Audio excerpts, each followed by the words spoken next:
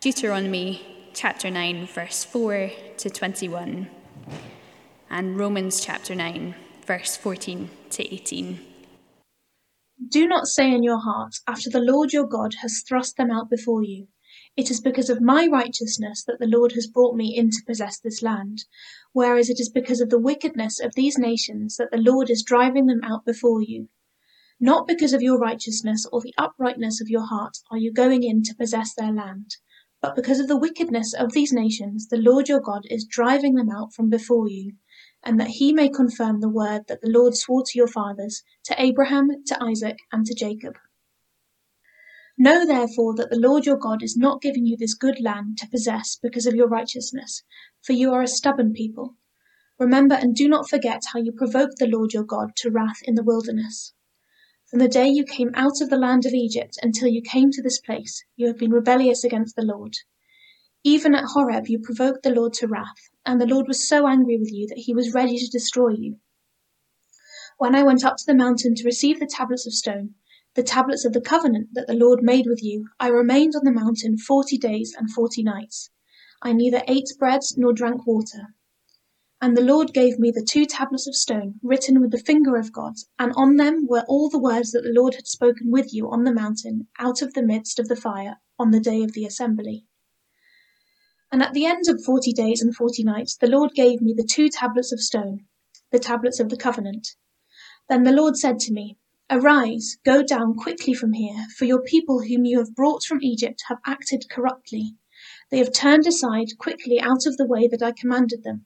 They have made themselves a metal image. Furthermore, the Lord said to me, I have seen this people, and behold, it is a stubborn people. Let me alone, that I may destroy them and blot out their name from under heaven. And I will make of you a nation mightier and greater than they. So I turned and came down from the mountain, and the mountain was burning with fire, and the 2 tablets of the covenant were in my 2 hands. And I looked, and behold, you had sinned against the Lord your God. You had made yourselves a golden calf. You had turned aside quickly from the way that the Lord had commanded you. So I took hold of the 2 tablets and threw them out of my 2 hands and broke them before your eyes. Then I lay prostrate before the Lord as before, 40 days and 40 nights. I neither ate bread nor drank water because of all the sin that you had committed, in doing what was evil in the sight of the Lord to provoke him to anger. For I was afraid of the anger and hot displeasure that the Lord bore against you, so that he was ready to destroy you. But the Lord listened to me that time also, and the Lord was so angry with Aaron that he was ready to destroy him. And I prayed for Aaron that also at the same time. Then I took the sinful thing, the calf that you had made, and burnt it with fire, and crushed it, grinding it very small until it was as fine as dust. And I threw the dust out of it into the brook that ran down from the mountain.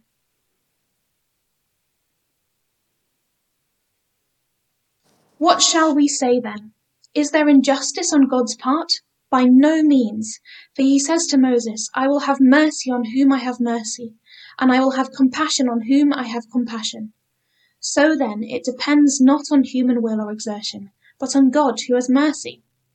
For the scripture says to Pharaoh, For this very purpose I have raised you up, that I might show you my power in you, and that my name might be proclaimed in all the earth.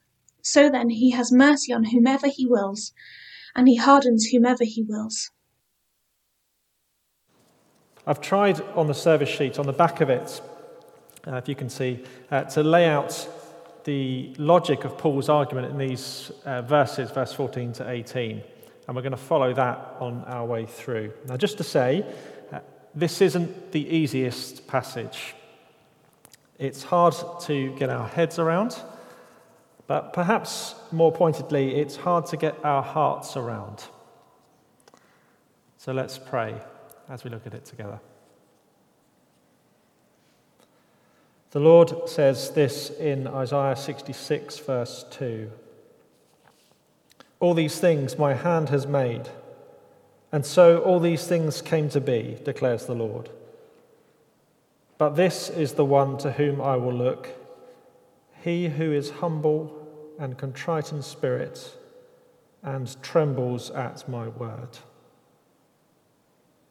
Lord God, this passage contains deep and awesome truths. And so we humble ourselves before you, recognizing that you are God and we are not, and that these are your very words to us. Help us to receive them both with joy and with trembling, we pray. Amen.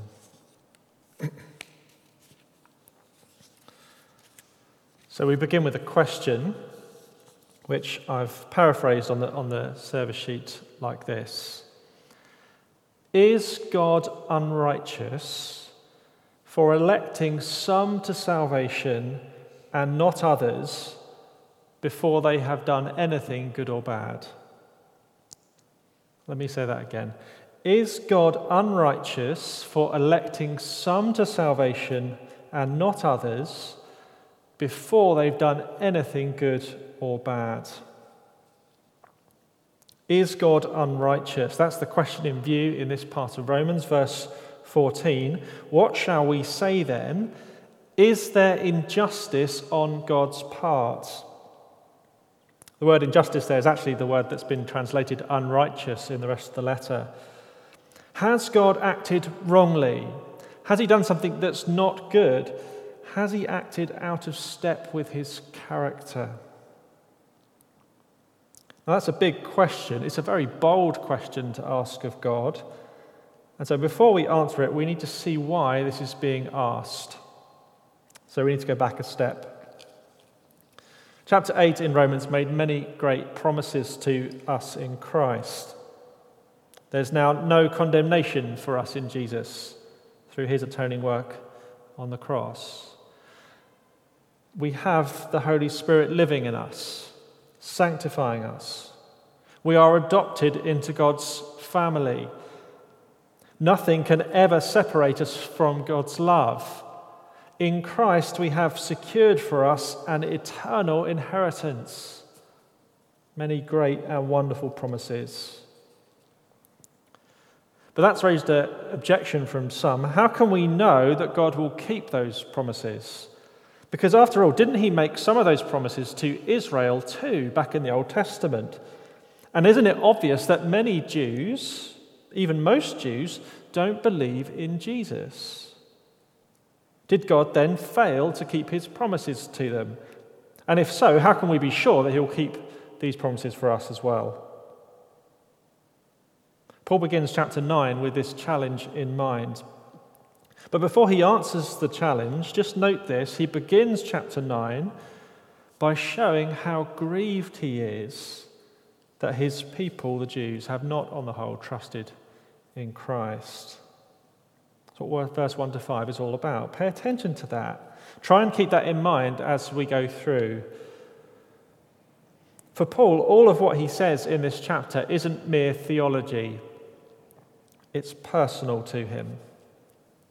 His neighbours, his friends, his family even, his people, those whom he loves, are in his heart and mind as he writes this chapter. He's not detached and cold as he writes these things. He is in deep anguish for those who are hard-hearted towards Jesus, just as we feel for those whom we love who have also rejected Christ. Keep that in mind. Now think back to last week. Roger preached from verses 1 to 13 for us. Paul was clear in verse 6 that God's promises have not been broken. It is not as though the word of God has failed. And here's the headline reason for his explanation. For not all who are descended from Israel belong to Israel. Paul says God has kept his word, because the promises that he made were never intended for all of ethnic Israel, but for a group within Israel that he chose or elected for salvation. Paul illustrates this with two examples. God chose Isaac, not Ishmael, to inherit his promises. And God chose Jacob, not Esau. And this is the remarkable statement that triggers the question of our passage in verse 10 and 11. Speaking of Jacob and Esau, not only so, but also when Rebekah had conceived children, Jacob and Esau, by one man, our forefather Isaac, though they were not yet born and had done nothing, either good or bad, in order that God's purpose of election might continue, not because of works, but because of him who calls. That's what we saw last time. And do you see why that raises the question of God's righteousness in this unconditional election? Now, doubtless Paul would have taught this truth a lot to various different people in various different places, and he knows the questions that people are going to ask. Is it right of God to choose in this way? Is God acting rightly to choose people for salvation like this before they've done anything, good or bad? And the question might come, didn't he act differently in the past, basing his choice at least somewhat on how we will respond to him? If what Paul says here is true, isn't there an injustice or an unrighteousness on God's part? That's the question in view in verse 14.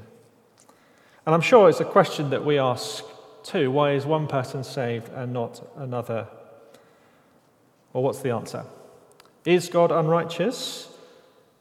By no means, says Paul. And we're going to see now on what basis Paul can defend God's righteousness in this election of some and not others. There was once a woman who was sitting for her portrait to be painted.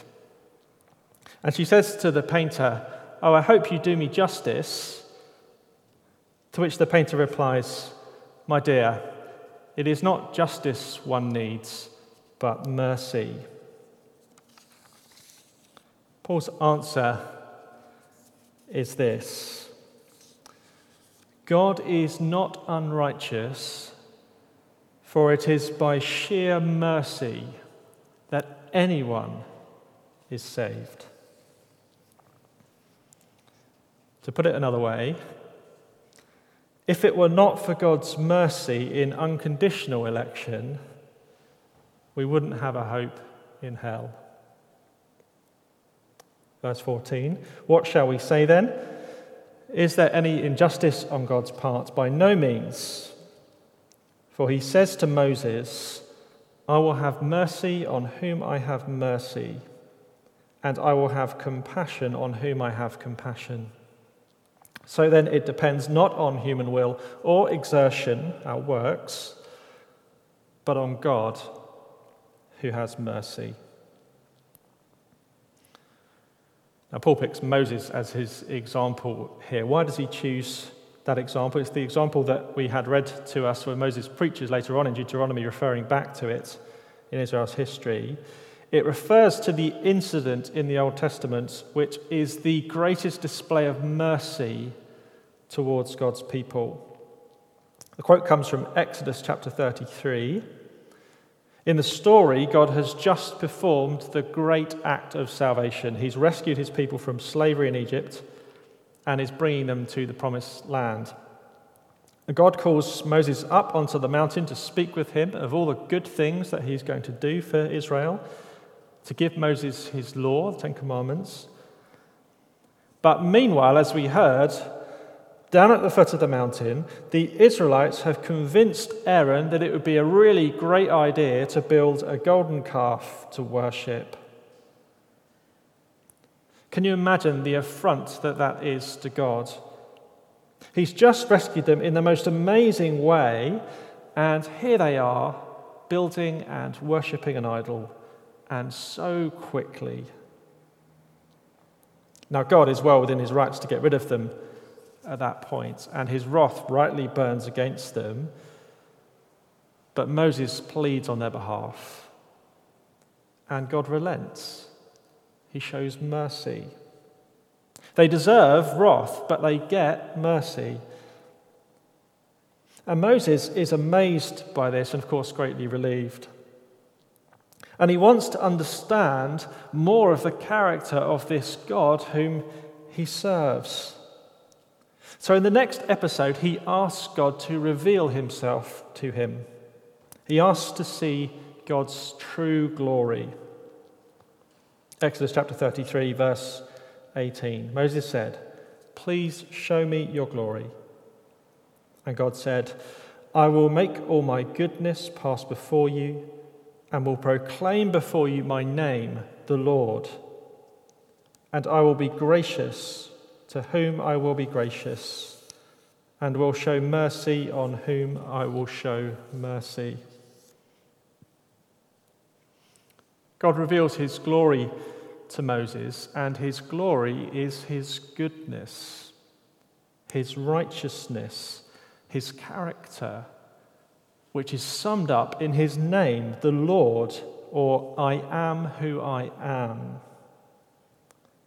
And then in Exodus 19, as God says his name, the Lord, he then explains in the sentence after what his name is. I will be gracious to whom I will be gracious, and will show mercy on whom I will show mercy. I am who I am. Here is how this illustrates Paul's point. Did God save the people of Israel because they chose him first? No. Did God save them because they would respond in faith to him after? No, they turned to idols straight after he saves them. Moses is really clear on this when we get into Deuteronomy, that passage we had read to us early on by Daniela. He repeatedly says, "It was not because of your righteousness that God chose you. It wasn't because they were lovely. It wasn't because they were righteous. It wasn't even because they had faith in him." Why did he choose them as his people? It was for his own name's sake, for his glory. It was so he may be seen as he really is, the God of mercy and compassion. Now, some people throughout history have tried to explain this doctrine of election, this choosing of God, like this, that what happens is God looks down through the lens of history into the future, and he sees who will choose him. So God chooses to save in eternity past those who will choose him in the future. And if you explain it like that, of course, no one's going to object to it. Everyone's going to say, yes, great, that sounds good to me. But that is not what God says about himself to Moses. God says, I am free to choose to save or not. I am not bound by human choices. See, the logic of this is this, that if God were bound to choose us because of our choice of him, even in the future, well, he would cease to be God, because he'd then be beholden to us. If it depended on our choice, he'd be forced to act a certain way. And that would de-God God in his absolute sovereignty. He'd be less glorious because he would be limited by our decisions. No, God chooses to show mercy not because of external factors like our decisions, but because of internal ones. His mercy is at the very core of his being. And when we discover that, that brings him all the glory. There's no glory to share with anyone else. And as well as that, if we think about it, if God were to look down through the tunnel of time and to save those who would choose him, how many people would he find? 0. He'd find the grand total of 0 human beings who would actually choose him. To use the language of Romans 3, none is righteous, no, not one. No one understands, no one seeks for God.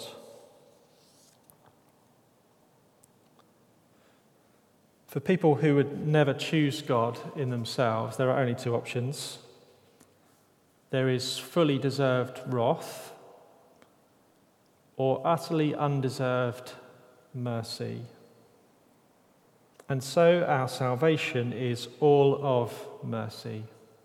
Mercy which flows from the heart of God to undeserving human beings whom he freely chooses in his own sovereign will and in line with his character, his righteousness. Verse 16 has the conclusion. So then, it depends not on human will or exertion, but on God, who has mercy.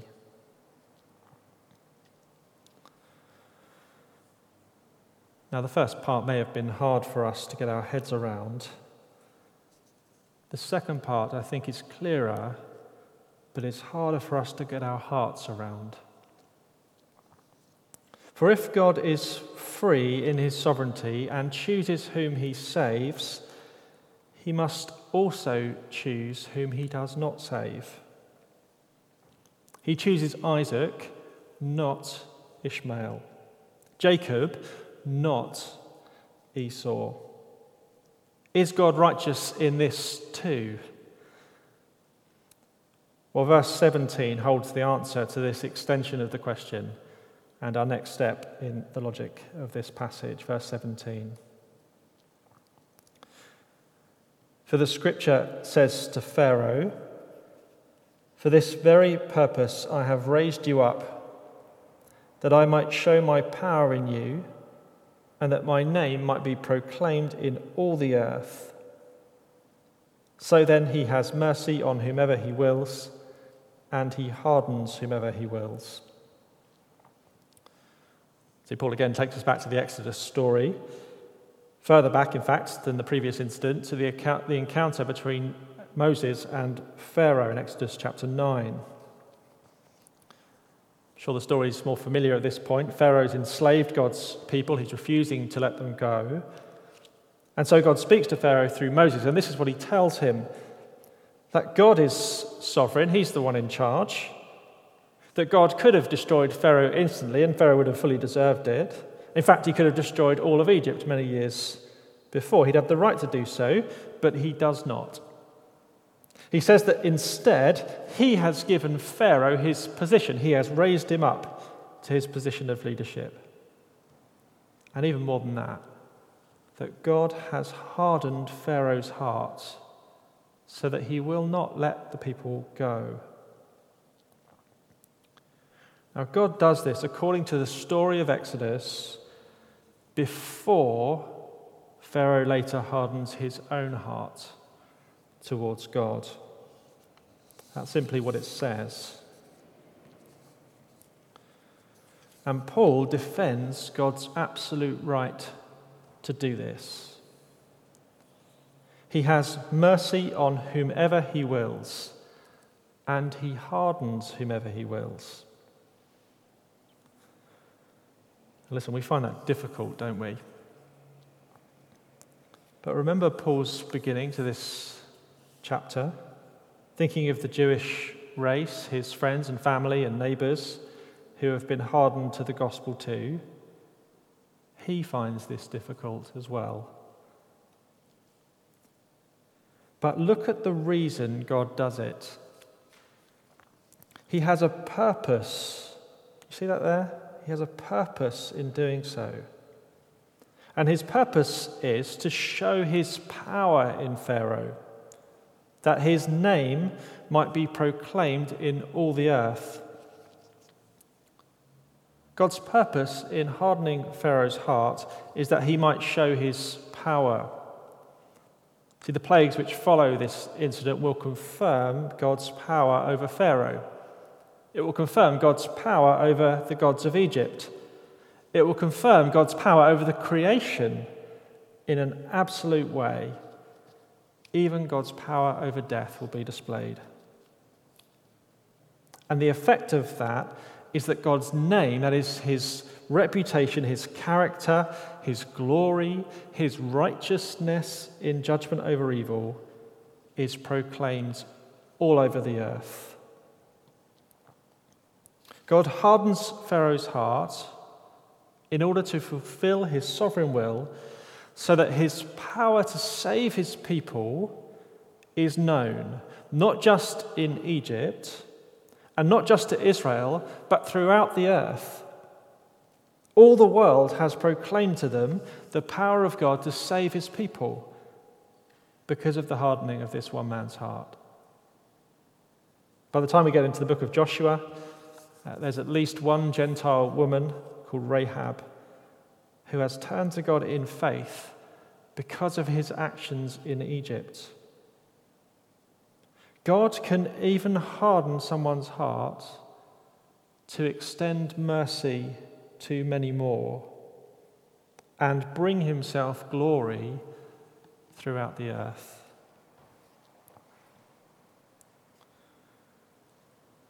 The point here is this: God is free. He's not bound to act a certain way because of us and the choices we make. He's free to show mercy, and he's free to harden as he sees fit. He's God. He can do as he pleases, for he is righteous. He always does what is right according to his will. And though we may not understand it, and many times we do not understand it, and though we may struggle with it, we can always trust him for it. In the end, his purpose will come about, that he will be seen as who he is and glorified throughout the earth. Now we'll have further questions, I'm sure. Paul knows that, and next week he'll answer the question about whether it's fair that God acts in this way. He'll answer the question as to whether we can be really held responsible for our actions in the light of God's electing sovereignty. Those are big questions. I'd encourage you to discuss these things this week, but also to hang on until next Sunday evening for the answers. Let's just think as we close about what these truths do for us. 3 things. It humbles us, it gives us hope, and it leads to praise. Humbles us. Why does it humble us?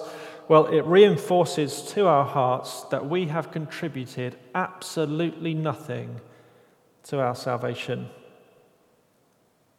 If you thought that you offered something to God, some good deed or good thought or good attitude, that meant that God should give you some credit, should save you, well, you need to be humbled by what you see here. God has chosen you only because of his mercy. It's all of mercy. We are saved by Christ from first to last. Humbles us. Secondly, it gives us real hope, and that may surprise you perhaps. Let me explain what I mean. This doctrine of his unconditional election means that you can never say, I'm too evil for God to save me, as if you've somehow passed the point of no return.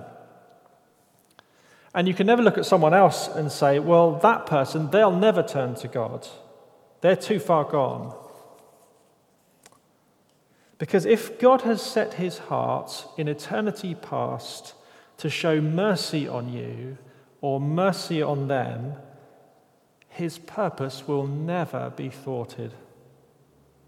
Nothing or no one can stop him in his electing purposes, not even the human will. In fact, God always saves us against our will. No one seeks him. He turns our will towards him in his mercy. I remember a Christian minister spoke once about this doctrine. He was speaking about his children. He had 5 children, adult children, and one of them had rejected the Christian faith. It caused them a lot of personal pain, obviously, and does for anyone. Now, he'd been asked whether his belief in election made him angry at God because of that. Now, that's not the most loving question to ask. I would suggest you don't ask that question, but I'm glad that he was asked, because his answer was this: not at all.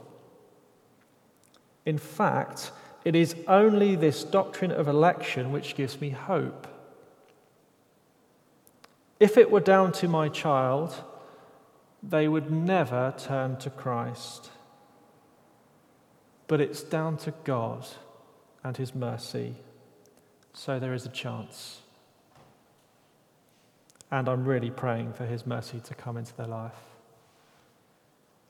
God's mercy is the only hope for rebellious sinners. So it humbles us, first of all. It gives us hope for ourselves and for others. And then finally, it leads us to praise.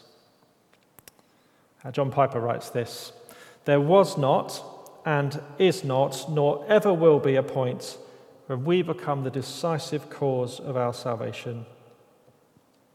God has chosen us freely so that we may not boast in ourselves, but in God."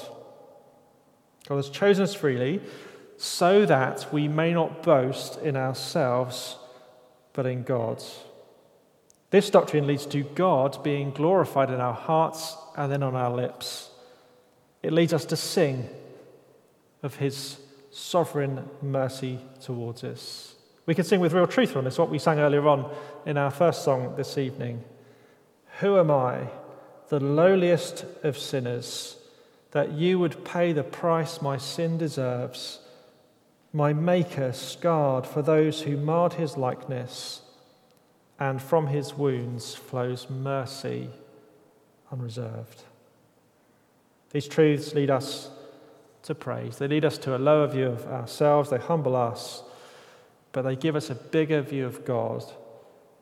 They lead ultimately to his glory as we declare with thankfulness the mercy that he has freely poured out upon us.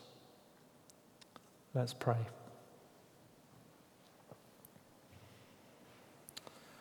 Sovereign Lord, these are deep and awesome truths. We tremble at your word.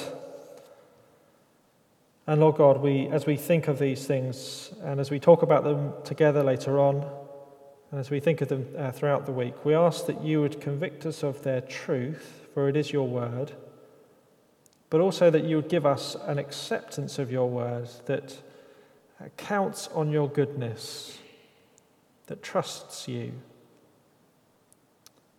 Lord God, as we've been praying and thinking too about those whom we know and love who as yet have not turned to Christ, Lord God, would you have mercy upon them? Would you speak to them of your Son and the love you have for them? And would you turn their hearts towards you in faith? In Jesus' name we pray. Amen.